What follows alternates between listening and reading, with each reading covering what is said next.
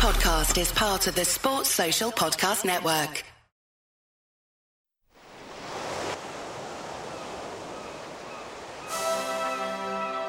Hello and welcome to Footballistically Arsenal. I'm Boyd Hilton.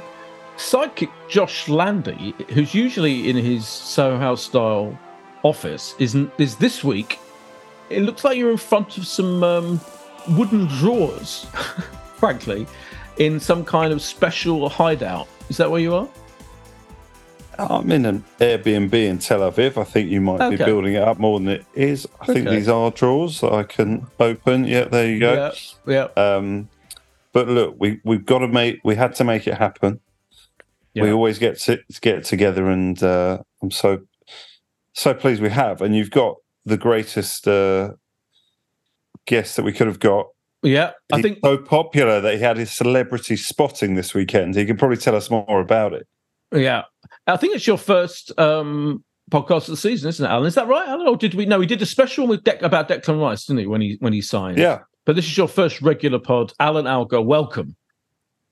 Great to be with you guys. Yes, it is my first one of the season. Yeah, we put together the Declan one earlier on, didn't we? And you were saying you got spotted at the weekend. What happened?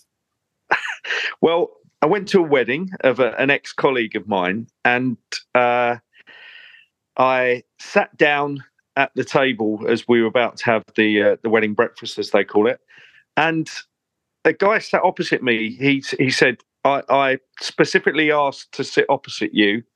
I'm a huge fan of the Footballistically Arsenal podcast, and then just ask questions about you guys, you know, what you two are like, you know, how we all met, and loads of different questions. And he was mentioning things from episodes that even I've forgotten. So wow. He's a massive fan.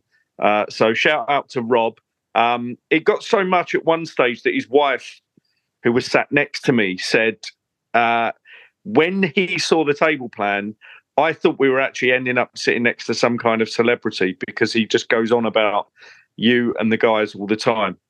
I suppose this is around the fact that he says he always agrees with me and what I say. So, you know, most of the time I meet people that listen to the podcast, they don't say that. Yeah. Oh, what a hero. What's his name again?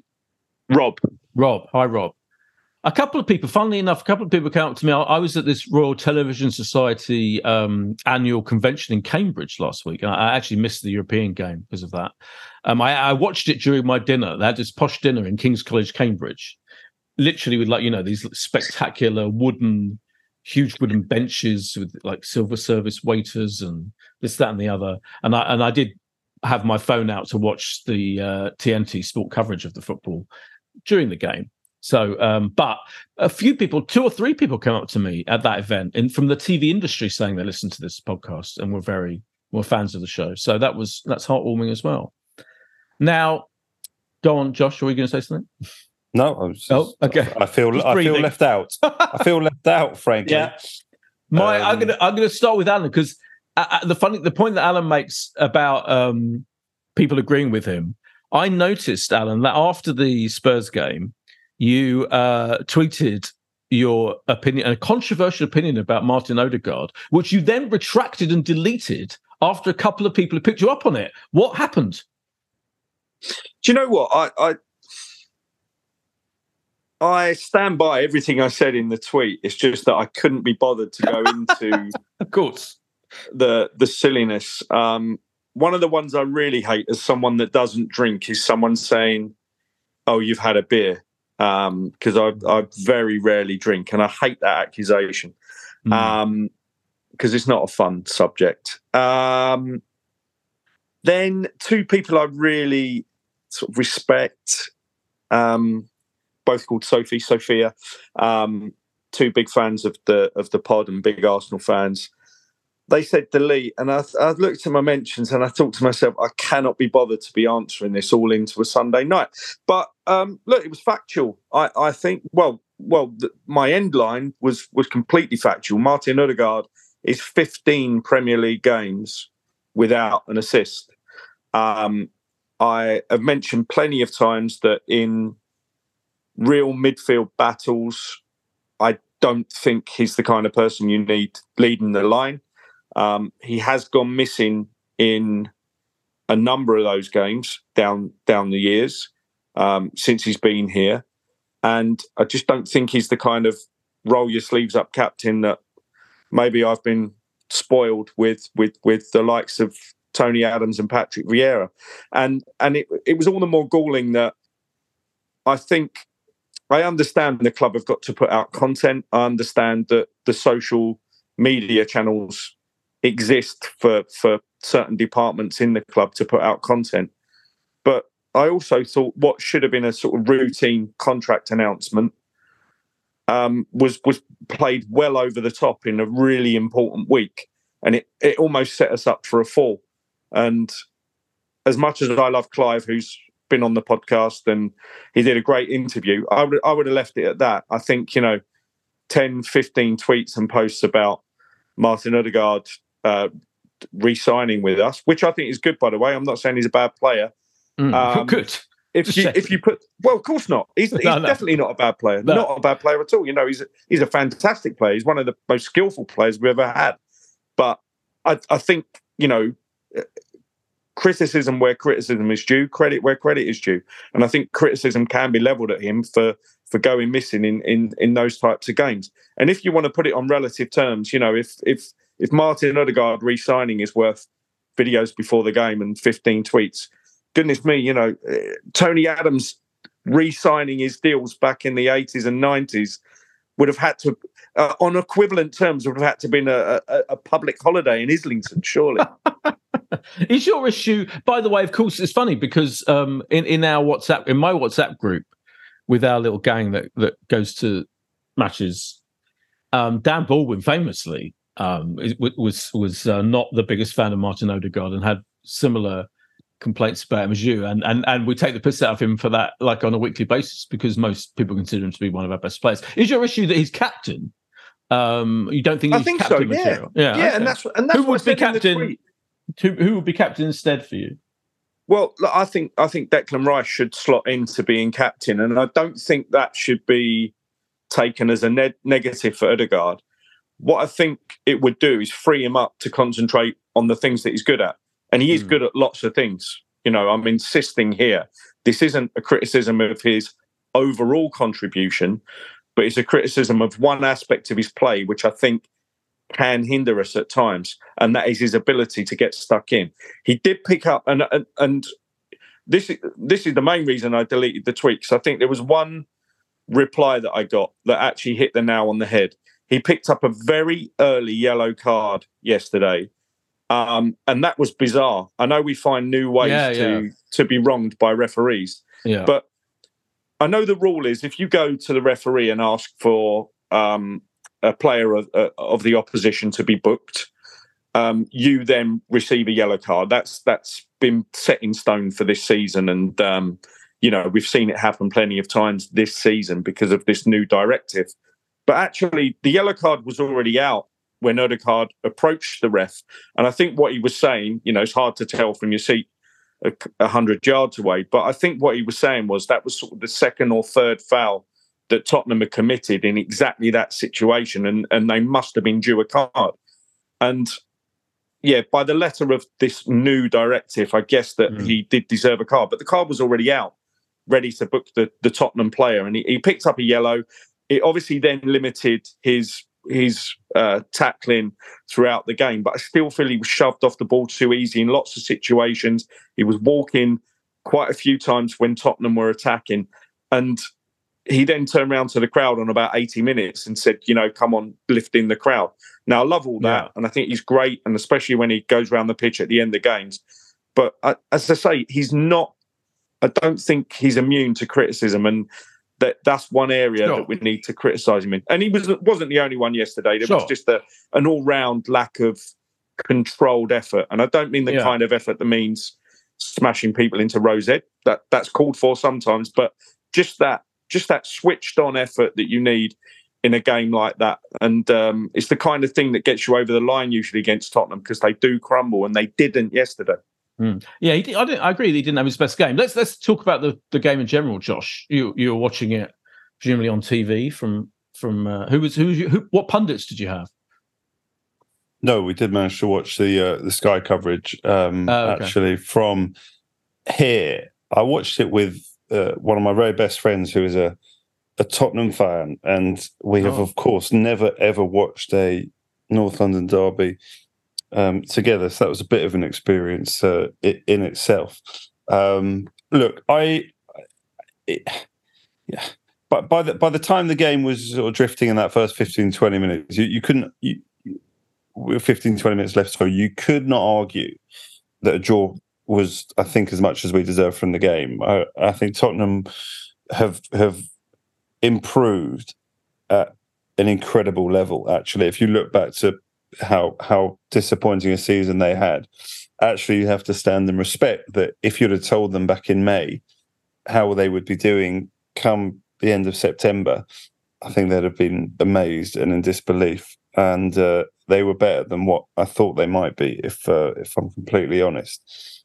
But it's a day at the Emirates where, if we're claiming that we're in a title race, it feels like a big disappointment, doesn't it? Because here was a rival for at least the top four, who we didn't create enough across the whole game against. I know we had opportunities, and people talk about that first half an hour, but as a 90 minutes, I don't think we did enough. And by the last 30, 40 minutes of the game, as soon as we'd scored our penalty, you were thinking, there isn't loads to come off this bench. And I know we've got injuries, but then we looked like we were blowing for the end, and you kind of thought, oh yeah, they were knackered.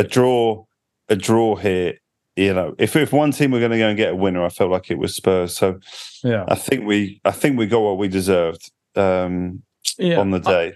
It's another game this season where, you know, we've played in a incredibly high level for half an hour, but we couldn't see it through. And it was one of those days, and we've had those days at the Emirates in recent years, where we have got a couple of goals when we've been playing brilliantly and managed to kill off games, but we just couldn't keep up what we were doing, and we paid the price.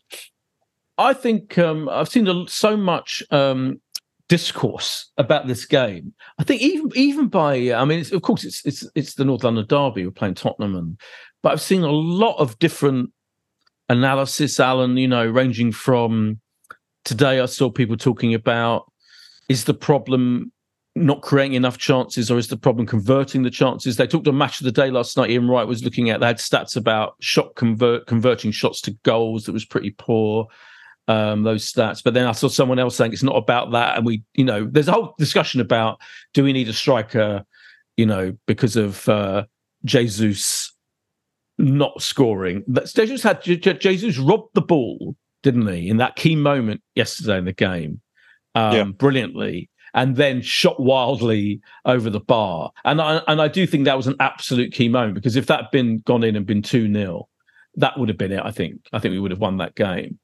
But what do you think about that discussion? And I just slightly agree that I think Eddie proved, again, I know I'm thinking back to about your views on Eddie, but I'm pretty, I don't know, I'm pretty cynical about, I don't think he added that much to the game yesterday. And I worry that if he's not a natural goal scorer, and if he's not a natural goal scorer, then I'm not sure he provides that much. Jesus provides a huge amount. He's an incredible presence, but equally, he's not a natural finisher either. I think maybe, and do you think we do need to go out and get a striker, or do you think the fact that we scored loads of goals last season and managed to maintain our title challenge with those players, we didn't have an out-and-out brilliant goal-scoring striker last season either?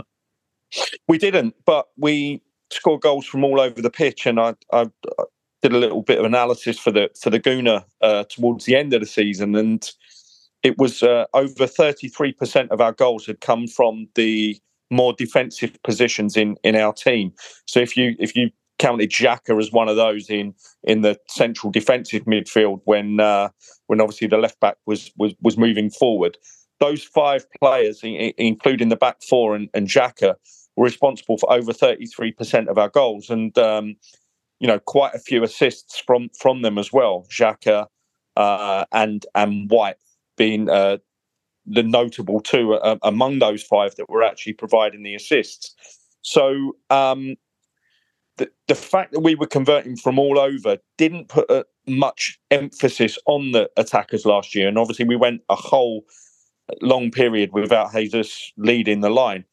The thing is with Eddie, and I've said it many, many times, but it's very hard to pinpoint exactly why he shouldn't be playing for us. And I always boil it down to a really simple thing, and that's that if he was available for 10, 15 million in the Championship and you'd scouted him, would we buy him? And the answer has to be no. He's a Arsenal homegrown youngster, and he's been given a chance, and a chance that he definitely deserves.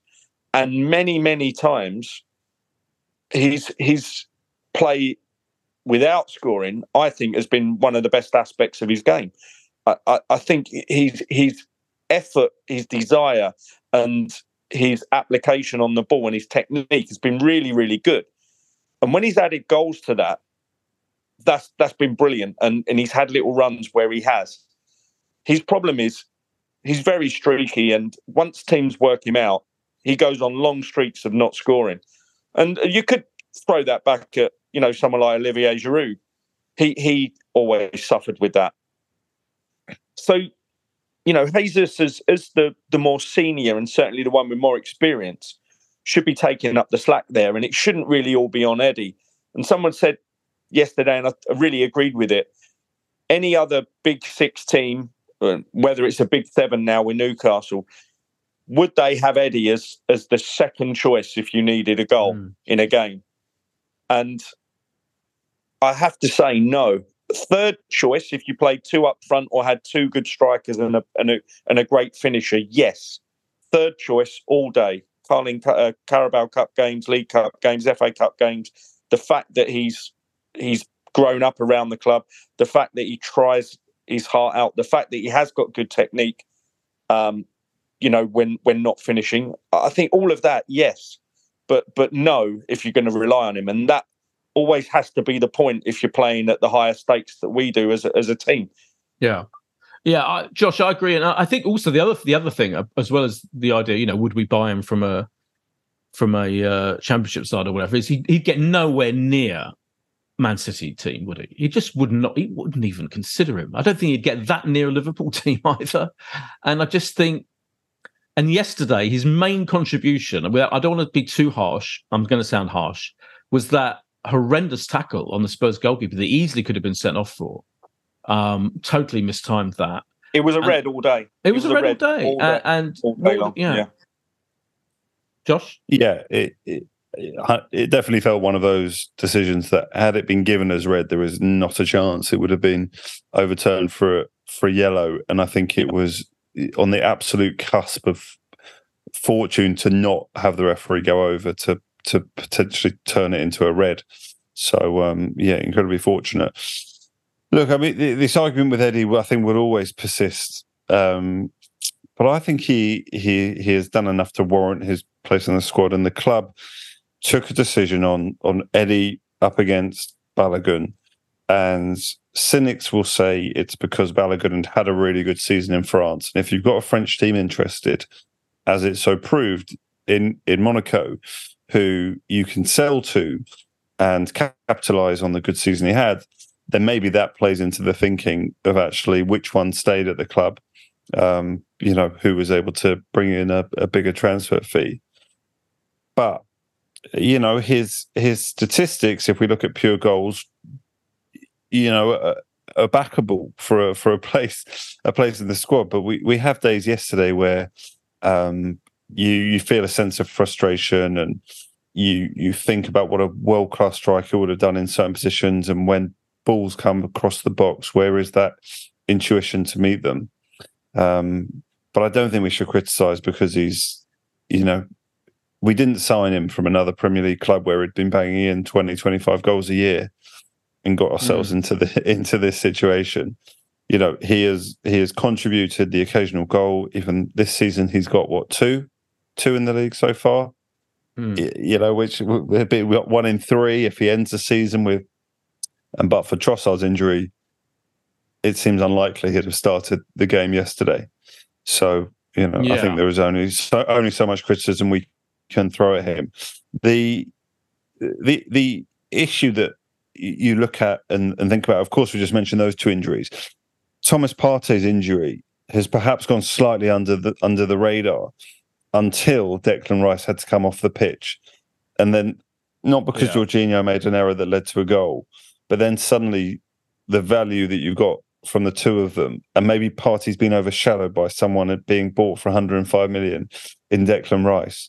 But Partey, of course, has been up and down on his form, and maybe with good reason for what's gone on off the pitch. But it was incredibly noticeable how easy Tottenham found to start playing through the pitch in that second half. And the comments after the game were semi-encouraging, I guess, about Declan. It didn't feel like this is necessarily going to be too long a term, but he got some sort of back problem. But yeah, I think we've learned a lesson there that without both of them on the pitch, we're going to have a problem. Yeah, there was a weird comment by Arteta in the press conference about Declan Rice, wasn't there? Yeah, I watched it. He referred to it as strange, and I think that comes back to the point, that many people will make about that his fitness was so unbelievably good at West Ham. He was so rarely injured, and Arteta's comment was like, well, if you were being unkind, you could suggest he was inferring it didn't seem the kind of problem that everyone might have come off with. You could infer it like that, but I think he seemed surprised. He seemed surprised that he said Declan himself wanted to come off. He said he wasn't fit enough for the second half, and he seemed surprised about that, which is interesting, isn't it? Yeah, it did. It was a slightly unusual comment, but I think what he could, arguably also mean by that is to say, Declan is a player who is incredibly rarely not on the pitch. For him to say that he's got to come off means we know, it's a situation where he felt he couldn't carry on, and maybe there is additional pressure when Thomas Partey is also out. But here's hoping that it's not too serious. I don't want to. Again, I'm going to sound very critical and harsh, Alan. But for me, like among all the chatter, about this game and all the kind of some people getting a bit carried away. I've been I'm quite critical of Arteta. I didn't think his decision made. I didn't think the team selection and the subs were dodgy. But having said all that, and can talk about the lack of a goal scorer, etc. Having said all that, really, doesn't this game come down to two crucial moments, which was Jesus failing to convert that chance he created for himself, and Jorginho, that unbelievable fuck up from him early in the second half, from which they scored, of course. And I know Jorginho, great. What's weird about that is that you almost bring in Jorginho. Obviously he came on because Declan Rice was injured, but you bring him on to calm things down, and to kind of, get him spreading the ball around and being, that technical player who can do, keep everything on an even keel. But what was that unbelievable fuck up? And for me, those two, it hadn't been for those two moments, either Jesus has scored his chance or Jorginho doesn't fuck that up and give the ball away like that, then again we probably go on and win the game. Yeah, I think so. I think more the Jesus one, because I think that at 2-0 just puts them so under the gun that they have often crumbled at our place once we've got two goals. But it relates to Josh's point on Declan Rice, because Jorginho's not on the pitch if Rice doesn't go off with that injury. And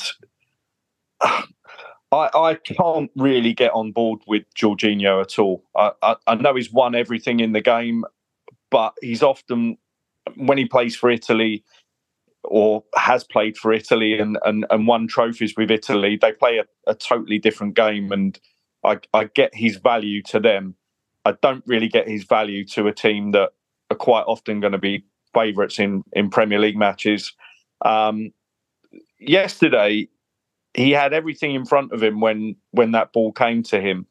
He had passes to the side, passes in front. he could have held on to the ball. He wasn't under that much pressure, but he gets it under his feet because he's trying to turn and go backwards. And that was the error. And he does that so much. His first inclination is to go backwards, which, as I say, it suits in international football when you're playing for Italy and you've got, slow build-up play and defenders that are used to, being incredibly deep and building from the back. I think, the two centre-backs are almost surprised that they got into that situation. If you watch the clip again, when Tottenham start running and eventually win the ball, the two centre-backs are so surprised that we've lost the ball in that situation. It actually leads to Son being unmarked as the ball goes through to him, because we just don't expect that someone's going to do something like that. And whether it be lack of concentration or just this desire to just turn on the ball and go backwards, that's why he's tripped, that's why he stumbled, and that's why we've lost the ball, and that's why he scored. And I don't like him as an option other than if we're absolutely cruising in a game and trying to kill it. And I'm not a fan of his. I'm really not. Interesting. We'll talk more about the game. I want to mention a thing about Saka and Arteta as well, and mention, of course, the European game, and look ahead to our match on Saturday as well after this break.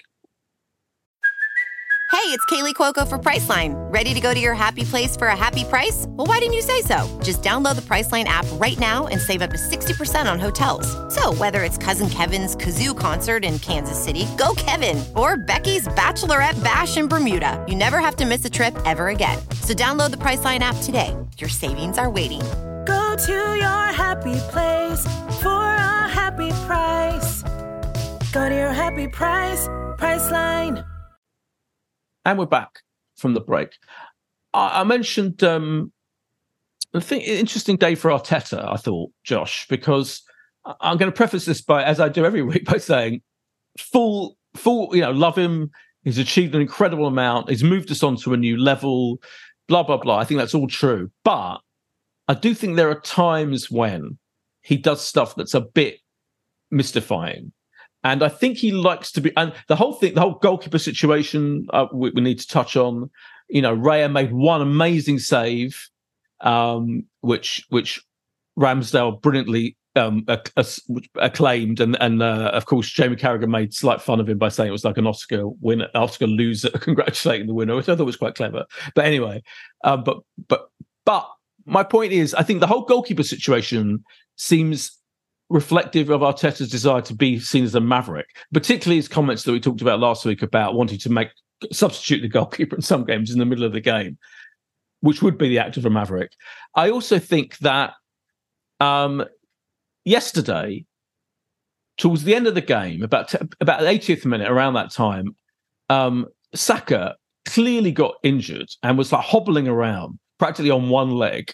I mean, he had one shot soon after that, which he nearly scored, despite only being on one leg. And instead of taking him off, Arteta took Jesus off and left him on practically until the last couple of minutes, when eventually he came off for Emile Smith-Rowe came on. But he was clearly, we were down to 10 men. And I was like, for all Arteta's supposed, adherence to detail and, and always talking about those key moments, those little moments, those little actions, that define a game. That for me was extraordinary. That he didn't make that substitution earlier. Did you notice that? What did you make of it? Am I going mad? You might be going mad, but I don't think you're going mad in relation to this point. Yeah, he seemed absolutely desperate, didn't he, to try and give Saka as much time on the pitch as possible. And look, I think part of that is, again, back to the injuries. If he had other options on the bench in a way of a Trossard or, Martinelli. He had Emile Smith-Rowe, who came on for 5 minutes. Okay, and looked great. Sure. Do you know how many minutes Smith-Rowe's had this season? I know. That was his first. I know. That was his first. For whatever reason, I just don't think he was desperate to throw on, Emile Smith-Rowe, and presumably Saka is not going to be involved in the Carabao Cup, and maybe he was just thinking, I can sort of run him into empty today and give him a whole week to recover, ready for the next game where we actually need him. So yeah, it was a bit of a surprise. You touched on there the goalkeeping situation, and I know we've alluded to this on the podcast before, but that has proved right that the only way to persuade David Raya was presumably going to be that he was going to be told for number one football. I saw Ramsdale dad bit back at Carragher. Did you see this? I did, yeah. And I can understand it. It feels a bit unkind. I guess it takes you either take a position that Ramsdale was going overboard because he wanted to be seen to be going overboard. I don't know that I would. I just don't know. And I think none of us really know. And it's unkind to suggest that, that he was doing that to be seen.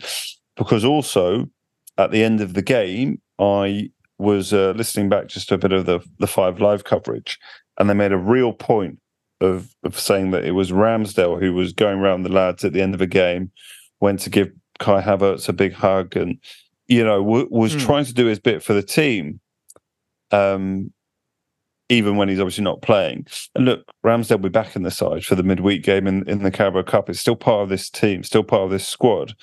Well, Raya's not. But it must be. He can't play in the Carabao, can he? I believe. Well, yes. I heard someone say this. I don't know. No, I heard someone say this, and I don't think that's true. Oh, okay. I don't think that rule applies. I mean, I think Ramsdale will play anyway. And I think that's by the by. This is all on Arteta, really. It's really it's so disappointing because Carragher doesn't get the chance to make that comment yesterday, albeit he's joking. He's got his colleagues around him that they were all laughing. I don't think he made that comment seriously. I think they were maybe thinking about it during the coverage and they've said it. And it hasn't landed well, certainly not with Ramsdale's dad. And if I was his dad, it wouldn't land well with me. But the problem is, if you've got two keepers at the top of their game in their mid-20s, you are forcing a situation on them where every save from the other goalkeeper is scrutinised. The whole narrative of the game is put through those two people, whether it's a mistake by Raya and they switch to Ramsdale on the bench and say, what does he think of that? Or let's get a reaction on him for that. Or whether, as happened yesterday, Raya makes an amazing save and they want to see a reaction from Ramsdale to show that he's supportive. That shouldn't be in question. I think Ramsdale, as you said, is one of the most supportive players in the whole team. And I'm sure Raya, not that we've got to know his character yet, would be the same. But to put them both under that spotlight in such a unique position as goalkeeper doesn't work for me. We've always talked about our desire to have competition for places across the whole team. The one place you won't succeed if there's genuine competition for a place is goalkeeper. And I can't give you one team that has ever succeeded with two players at the top of their game in that position and alternating or insisting one is better than the other. It always works much better when you've got a player at the top of their game and someone that's either young, fresh, and able to step in for matches. I'm going all the way back now, but think Meninga, someone like that. He didn't want to be in David Seaman's position. He wanted to be his understudy to learn for him to build his career, then came in and played well with no pressure on Seaman, who was out injured. It can't work when you've got two at the top of their game. You can have it the other way as well. You can have someone that's just at the end of their career and is very happy to step in for the odd match, and they have undoubted quality as well. Some big teams down the years have benefited from that. But it can't be that you have two like Raya and Ramsdale. And if the intention was to have one and for one to be the keeper, then maybe that wasn't run past Ramsdale in the pre-season, and maybe it's going to be to the detriment of the whole team if we knock that off kilter. Because for all his slightly erratic mistakes last season, Ramsdale, he was net positive to the team. There's no arguing that he wasn't net positive to the team. So you take the mistakes. There's plenty of times he's kept us in games. Plenty of times he's made saves of the quality of Reyes yesterday. And now you've thrown two very capable keepers into a situation that didn't need to be there. I agree, and just going back to the Jamie Carragher comment, I just thought it was quite it's quite a smart, clever pundit's comment, and it's not his fault that he's making a joke, and it was a joke as well. It's not his fault, as you said, that Arteta picked Raya and has gone through this whole situation with Aaron Ramsdale. And of course, his dad's going to say something because his dad, he saw his dad in the documentary. It's a natural reaction from a dad, but it's not Carragher's fault that he's given the chance to make that joke. It's the situation that's led to it. I often think fans get without trying to sound too superior, but I think fans get confused when an incident occurs and pundits react to it, like they blame the pundit rather than the incident. Well, it's the incident that's come first, and I think this was an example of that for me. And I do worry about Arteta. I mean, I know he's in this particular situation, again, reeks of, I want to be seen as a maverick. It's something that Pep did, when you look at how much he is a product of Pep and inspired by Pep and influenced by Pep, which is to the good, brilliant. But even Pep has never done this, has he, Josh? And I do think it's I think it's slightly worrying about the man management of the thing. I may be going too far. But what's interesting, one final comment before I bring you in, Josh, is even with all of the, I'm sounding slightly negative, even with that goalkeeper situation, with the goal scorer situation, a lot of people saying, let's bring in Ivan Toney or someone, as soon as we can, because we haven't got natural goal scorers. Even without injuries, I was amazed that most pundits, when asked after the game yesterday, all the ones on Sky, all the ones on 5 Live, as far as I'm aware, all said they still consider Arsenal to be Man City's main rival this season, maybe with Liverpool, alongside us. But they're all pretty firm that we're still in that position of challenging City, which I hope they're right. But it's quite interesting, isn't it, considering all the flaws about that I'm mentioning. Yeah, look, a couple of things here, right? And just on the goalkeeping situation first. Yeah. Let's not forget, it's not so long since Ramsdale arrived at the club as a number 2. And a few games into a season, it flipped and that was direction of travel. And Leno felt that he was too good to be a number 2, and maybe understandably, he was also on the fringes and not first choice for Germany, but sort of making international squads, and he had to move on. Ramsdale has been put in this, incredibly difficult situation. I do think he will end up playing more than just Carabao Cup between now and the end of the season. I think he will get given opportunities, and we might see something a little bit different to what we've done in the past. But you worry for his mentality on go. It's pretty unprecedented. You've been made England number 1, and at the weekend you've been dropped by your club. I can't think of a situation where that has ever happened. So, what we know of Ramsdale, he's probably one of the most likable players at the club. Say him and Saka probably with the fan base. Certainly helped by the documentary. And always that he seems to be another one who fronts up to the media and wants to talk and comes across, with some personality. And he's got to be so strong. This is one of the most difficult situations you can be in. But, goalkeepers have got to be so strong mentally because of the nature of what they play.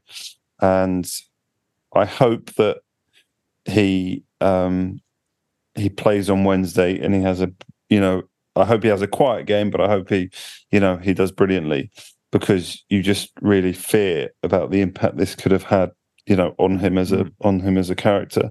The real test will be if he picks him for the league game on Saturday, won't it? Like, that's for me, that because basically he's brought Raya in. Will he? But we all know Raya will now play in the league. Well, then we are saying Raya is number 1, and that completely I had this argument with Gareth last week on the podcast that I never believed that they were rivaling each other in the way that Brighton are playing 2 goalkeepers at the moment. They are alternating genuinely, aren't they, between their 2 goalkeepers, which a lot of people mentioned, as well as Gareth. But I would be proved wrong if he played him in the league game as well on Saturday after his inevitable Carabao Cup. But I don't think he will. I agree with you.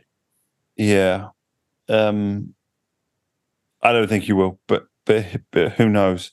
Look, all it takes is a red card, an injury, and maybe the whole thing sort of flips again. But for now, yeah, I think it'd be very difficult to interpret what's happened over the last 2 games as anything other than a clear distinction between the two in the eyes of Mikel Arteta. So what was the other point you made, Boyd?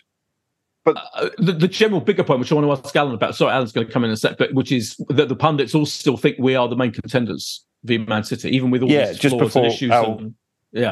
Just before Al comes in on that, isn't that a credit to us, yes, to the team, because we have not played that well this season in many of the games, and yet here we are, we're unbeaten, 1-4 drawn 2, not had the easiest set of things. We've had to play Man United. We've had to play Tottenham. Let's give ourselves some credit because we have still got. I agree, the best chance to rival Man City. Now, sadly, it looks like again everyone will struggle to rival with Man City. But yeah, tremendous credit to Arsenal and the way we are. We are seen. And look, we need Martinelli, Trossard, Partey on the pitch if we're going to do it. But yeah, Al, what were you going to say on the goalkeeping situation? I was just going to sort of sum it up really quickly just by following on your point. But you said, there might be a red card, there might be an injury, there might be something else. It's just my problem with that is that it's always based around mistakes that area of the pitch. So the incumbent needs to know that they are there and they've got no pressure during matches for those things. Red cards obviously is a suspension and it would lead to someone coming in, but a mistake can be rectified if you go back in the next week and have a stormer. And I just think if you've got 2, you'll be swapping them based on negative things rather than positive things, and it just can't work. But as for the title contention, look, anyone that's mad enough to try and set fire to everything and throw it in the bin and say that's as good as it gets from last season, it is completely mad. But I also think you'd be completely mad to go the other way and say it's all fine. That there is a balance point to be made in the middle, and that's that I think we improved our first choice 11 during the transfer window, but we didn't improve our depth. And if anything, we slightly weakened ourselves in terms of depth. I think the first choice 11 is on a par, if not better, than last season. That has unfortunately coincided with a number of injuries in sort of different positions around the pitch that if you try and rectify them like Arteta did yesterday, you make the team unbalanced, just playing players slightly out of position. He didn't have much choice, I must admit. But if you couple that with the fixtures that we've had, as Josh said, it's not the easiest start to the season. It's not been the hardest either, though, I wouldn't say. There were little warning signs. And one of the big warning signs is the fact that we keep conceding goals at home. And the first game of the season against Nottingham Forest, our XG, even though we won that game 2-1, was under 1. And it was also under 1 when we played at Everton as well, another poor team. And I think it's what Gary Neville was trying to get at with the chance creation, and scoring goals from all round was great last season. But if we just get knocked off kilter a little bit with those forward positions, it seems to fall apart everywhere else. And, no open play goals yesterday, albeit a great chance to get one. I just feel that if that continues, then we're just going to struggle to edge games by the odd goal and get a few draws. But look, we're unbeaten. I think it's one point less from the equivalent games last season if you replace the promoted and relegated teams. There's plenty to build on. The result in midweek in the Champions League was fantastic. We were hardly tested. There's loads to be positive about. What's the current betting, Alan, on our league, winning the league? Well, we've drifted out to a much bigger price than we were at the start of the season. I thought that being sort of 6-1 second favourites with Liverpool there around 7-1 was probably overstating both clubs' chances. I know Liverpool have had what you would deem a great start, especially after winning that game yesterday. So they've gone ahead of us in the betting, and a few other teams are shortened up to take our percentage out quite a bit more. So around 12-1 at the moment. It's nearly double the price we were at the start of the season. But a lot of that is factored on the way that the current champions and top of the table have gone 6 from 6. So that's pushed our price out as much as the draws that we've had. One in an unlikely game, the home game against Fulham, we're expected to win. But a North London derby draw, albeit at home, is not a disgraceful result. Incidentally, but for the amazing record that Arsene Wenger had in fixtures against Tottenham in North London derbies, the last Arsenal manager to actually go 3 league games winning against Tottenham was George Graham back in 87-89. He managed 5 on the trot. Wenger, for the amazing record he had in North London derbies, never actually put 3 wins together on the trot. And we had the chance to do that yesterday, and for the first time since 89, and didn't. So it does show you that derby games, the cliches, form goes out the window. But I just think Tottenham raised their game yesterday. Yeah, I mean they played. I don't know about Angeball, but they played like how a good team plays, didn't they? I mean they were dogged, and they were definitely, they didn't give up, etc., etc. Well, neither Josh nor I were at the European game. We should mention briefly. I mean that looked, as I was watching on my phone during this dinner, and it looked like that their whole approach, PSV's, played into our hands massively because it was such an open game, and B, I mean that lineup. Maybe you'd think, with Trossard, Jesus, and Saka up front. I mean, Declan, Odegaard, Havertz. I mean, Havertz is a question mark, obviously, ongoing. But and the first choice, that was just a kind of borderline best team we could have picked, wasn't it? And they did really well. Yeah, it was brilliant. I think time will tell as to the quality of that Dutch league. I know Ajax fans were rioting yesterday. Everyone would expect them to be up top, but the fact that they're not has maybe shown the lack of quality in that league at the moment. PSV, it didn't look like they'd scouted us at all. I think, as you say, Boyd, they played right into our hands. But I would take nothing away from our performance. And if anything, Havertz has been criticised this season, and we've seen the stats and the criticism, because if he's not throwing in assists and goals, people are pretty binary about whether or not that's good or bad. But I actually thought he had a really good game against PSV. He filled a perfect hole where he was able to not only hold up play, but progress our play as well whenever he had the ball.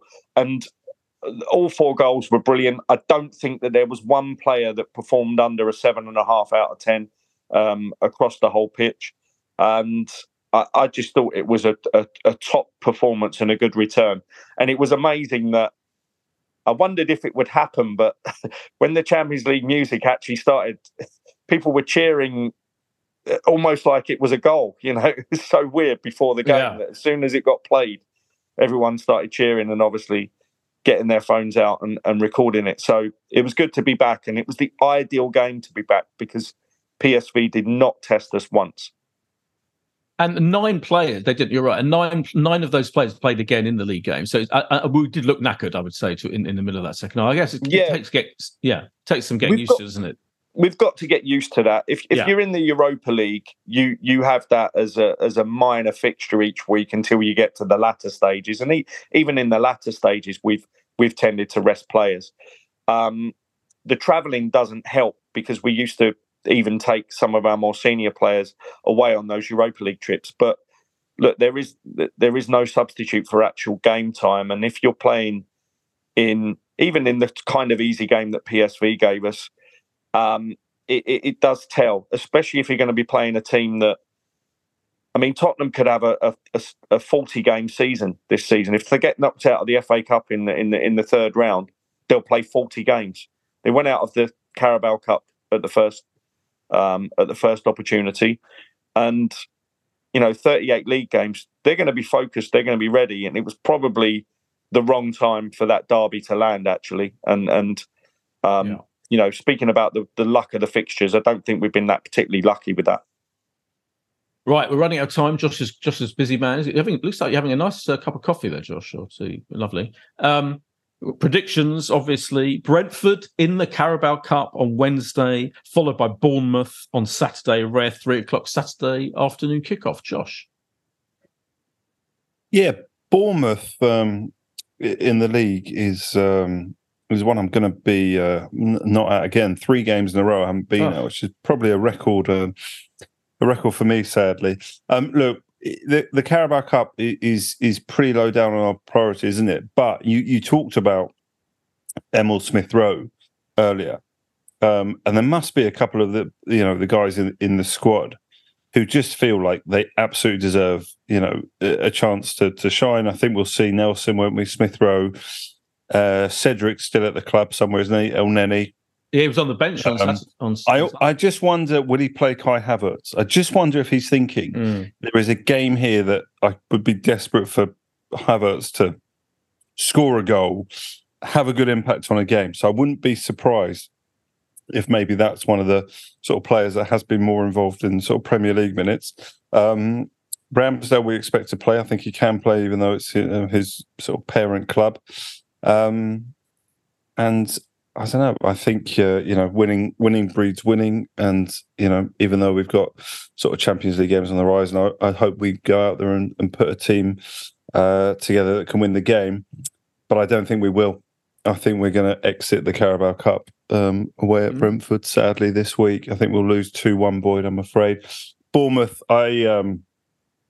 it's really interesting because they're actually, I thought, made a lot of good signings over the summer. And have sort of strengthened. I don't think that's an easy game for Arsenal at the moment. However, I do think Arsenal will prevail Saturday. I would say 2-1 to Arsenal Saturday. Alan? I think the Brentford game is interesting because I actually think Havertz will start. Josh, I'd agree with you there. I think it's a decent move if he starts, but no doubt we will shuffle the pack. We did last year against Brighton. We got handed a big defeat against Brighton at home last season in this competition. Arteta can't have it as a priority. I mean, if you think back last year, we sort of almost sacrificed it and we didn't even have the Champions League. So this year with the Champions League, he's definitely going to make changes. He's definitely going to ring the changes.